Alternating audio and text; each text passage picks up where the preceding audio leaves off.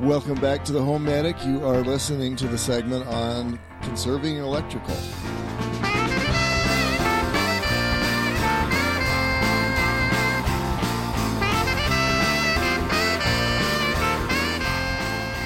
Welcome back to the HomeMedic, where we help you keep your money in your wallet, your family out of the hospital, and be penny wise and not pound foolish. So, let's talk about how to keep your money in your wallet as relates to electrical conservation in your house. And the big one, what really takes a lot of, the vast majority of power in your home is anything that's causing heat or anything that's causing cooling. Exactly. So as you look around, maybe you've got computers, maybe you've got light bulbs. They're causing a level of heat, but it's not that much. Electric dryers and central air. Central air is the big gorilla. We're going to kind of diss on central air here for a minute, but we've also done some podcasts on swamp coolers versus central air. Right. And most of us are in favor of the central air in spite of its expenses. Including moi. And you can keep your costs down. For example, I think central air is 1,000 times better than swamp coolers. But if you're trying to save money and stay reasonably comfortable at the same time, you do have some options. There may be parts of the day when you can just go with a ceiling fan. I think those are awesome. I used to wait until I got hot to turn on the central air, but that's usually in the middle of the day, and the power is usually more expensive at that time of the day, so I've kind of got a new way of saving money, and that is I actually turn it on at night, get it really cool, and then turn it off in the morning and let the house gradually get hotter and hotter, but I actually prefer it warm. It's a sacrifice to me to have it that cool at night and early in the morning, but my kids love it. Mm-hmm. And I know some women with maybe hot flashes would probably love it. And not to say I've never had a hot flash, but I still kind of like my house comfortably warm. That makes sense. These are options that we all can consider. I know that, McKay, for example, will choose, and this is not electrical conservation, it's gas, but it kind of illustrates the sorts of choices that we have.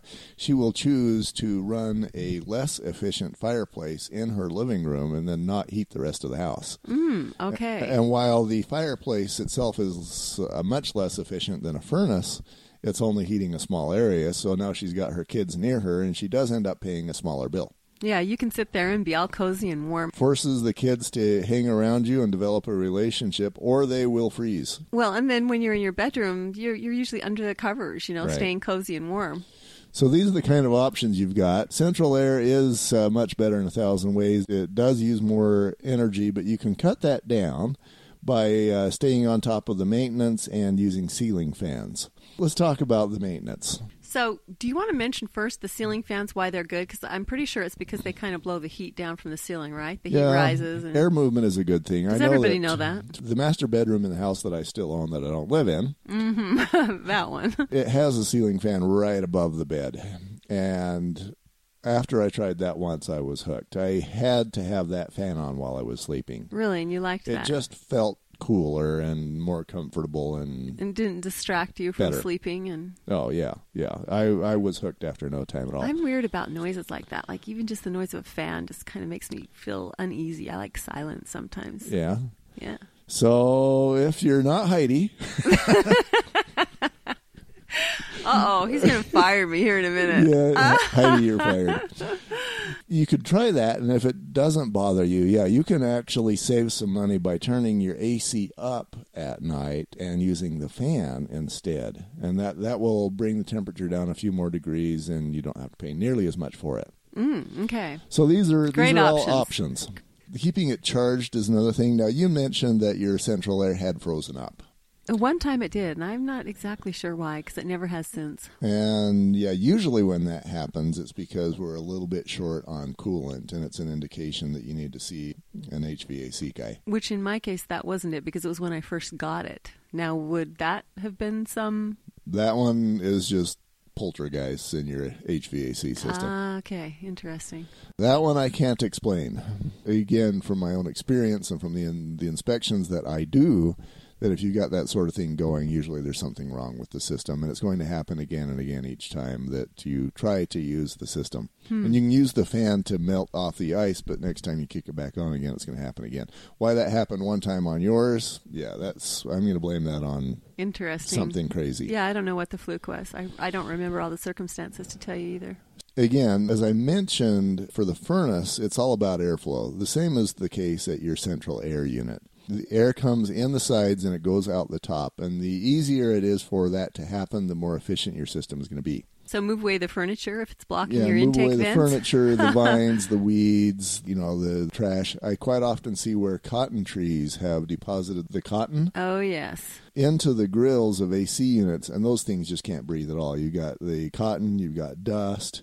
If you got a magic wand and you can eliminate all cottonwood trees within 10 miles, use your magic wand. All right. If you don't have the magic wand, you're going to have to do some other things. How important is it to cover those up in the winter? Does it matter? You only have to protect them from icicles from above. Okay. A swamp cooler cover is not going to do much for you at all. Okay. Same with the AC, central air units outside? Yeah, that's what I'm talking about is the central air condensers outside. All right, perfect. So it needs to be charged. Obviously, if you've got less coolant in there, it's going to have to work harder with what little coolant it has, and that's going to raise your electrical bill. Similarly... So does the coolant have to be replaced frequently? It's not something that just automatically stays in there? If something goes wrong and you lose some coolant, it should stay in there for at least 5 years. Okay. But you need to get the HVAC guy out there, and he'll do a service on it and make sure your coolant level is what it should be and make sure there's no other surprises. In one case, there was an AC unit that had a bearing that was bad. Oh. And so the mere act of the electrical forcing that fan around in its circuit, the bad bearing was resisting that movement, so that caused the electrical demand to go up. I see. So basically, anything that's wrong with the AC unit, you end up paying for it in electrical costs.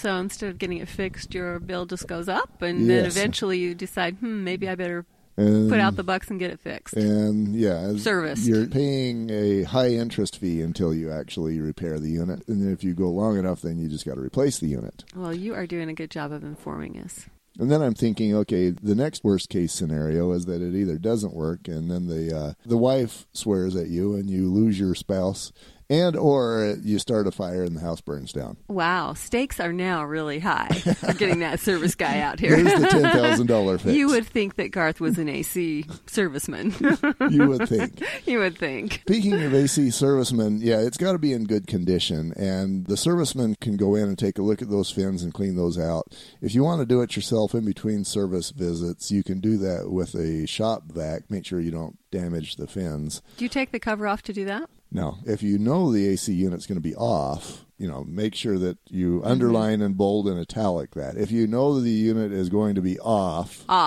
then you can hit it with a hose. And really? You can just wash off all that dust and cotton. Even on the inside? You only need to hit the fins. Now, when you're talking about fins, there are like fan blades that are inside. Are you talking about that no, when you all say of fins? the guts of the AC unit you can leave alone, unless you've got like dead mouse carcasses in there. Well, I don't know what I've got in there because I've never taken the cover off. But the fins are where the air comes in on the sides of the unit. The only thing I've ever had is morning glory growing up there, and trust me, I do pull it off. Morning glory and it likes vines to cling and to ivy those and vents. weeds, they are death to your electrical bill. They like to climb up on mine occasionally, and I like to pull them off. That might have something to do with why you had a one-and-done ice event. I don't think so, because, I'm not kidding when I say it was when I first got it. I mean, within the first 2 weeks of when I got it. There were no weeds at that time. So we still haven't figured out. No, we haven't. I'm counting on you to find this mystery and let me know the secret. But yeah, well... In the meantime, back to our saving electrical. Other things you can do to keep your central air bill down, shade trees. Oh, yes, those are great. Now, make sure as you're planting shade trees that you select well. I did an inspection yesterday where we had a bunch of Quakies right next to the house. We had some pines, again, right next to the house. They were damaging the house. They were damaging the roof. They were letting critters onto the roof. That house, I didn't have the heart to tell them, but they had so many mouse trails in the attic. Oh, no, and you didn't have the heart to tell them. What a sweetie you are. I had already told them so much. Hey, and I know your full disclosure on stuff like that, so that's why it really surprised me. But as far as the Quakies go, too, the other problem with those lovely trees, I used to have one in the front of my house, and it got diseased. They're prone to disease. It had those little runners that kept going everywhere and shooting up. And finally, I had to tear the thing down, and then I missed my beautiful shade tree. So, yeah, choose wisely when you choose your trees. Quakies or weeds, yeah, not something that I would recommend, or pretty much anybody else who's in that sort of business would recommend for. There are a lot of other choices. Poplars, for example, are also not good choices for trying to keep your electric bill down because they grow fast and then they die. And they're great for a back line fence, right? I mean, if you want trees to grow up on the back side of your yard. Yeah, as long as they don't get in the way of any electrical lines. Okay. And we'll actually do another segment on trees. All but right. You can do shade trees. You just want to make sure that you select them well and you put them far enough away from the house so they're not going to become a different set of problems. Properly placed. Right.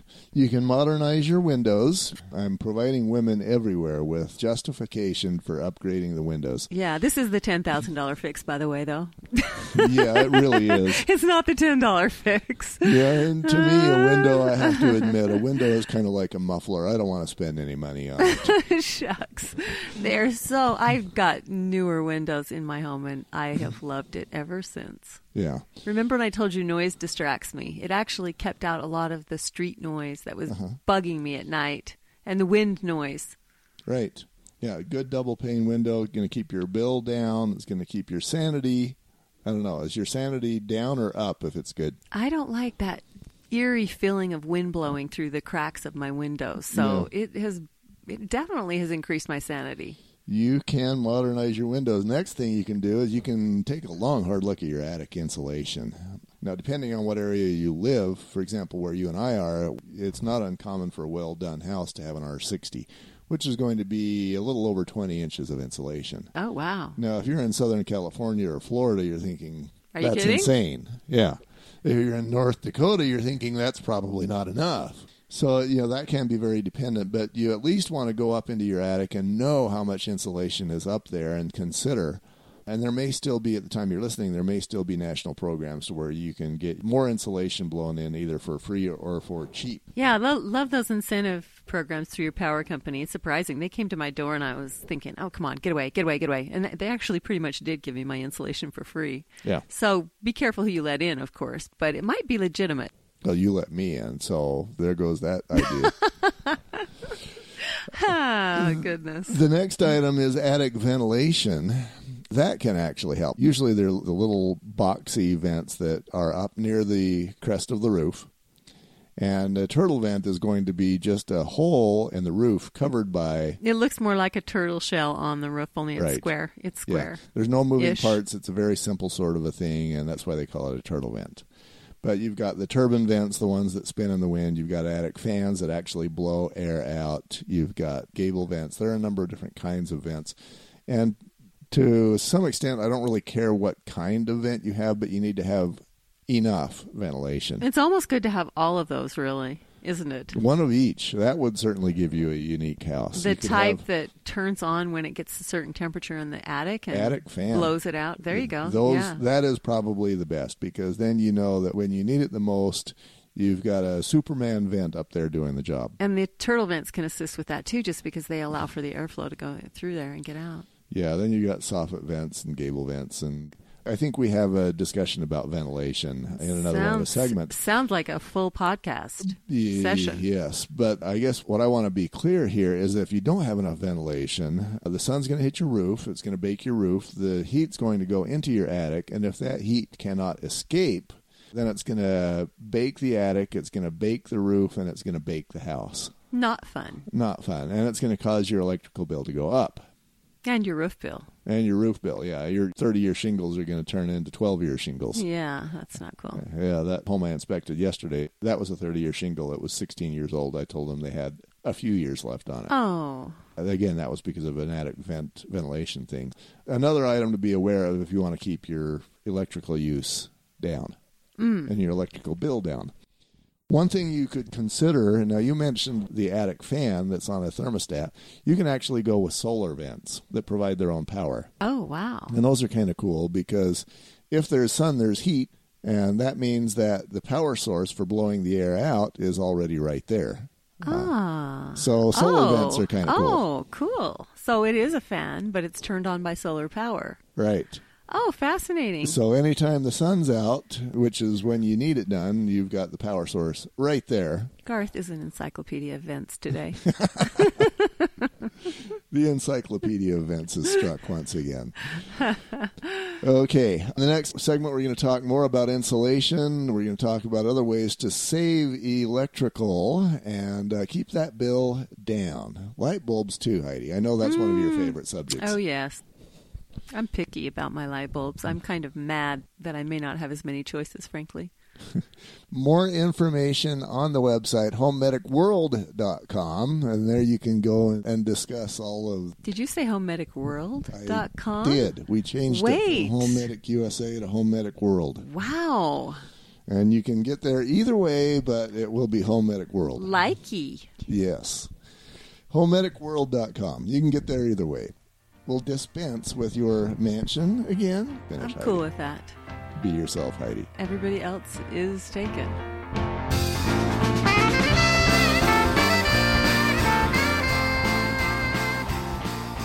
Hi, this is Julia McKay with your Natural Solutions tip for the day. Today we're going to share a very special oil. It's called the doTERRA Console oil. And this is an amazing, amazing solution if you're having feelings of sadness or you need comfort or hope. It counteracts negative emotions of grief, sadness, and hopelessness. And you know, these oils are really, really amazing. You put a couple of drops on the bottom of your feet, and it really, really does work.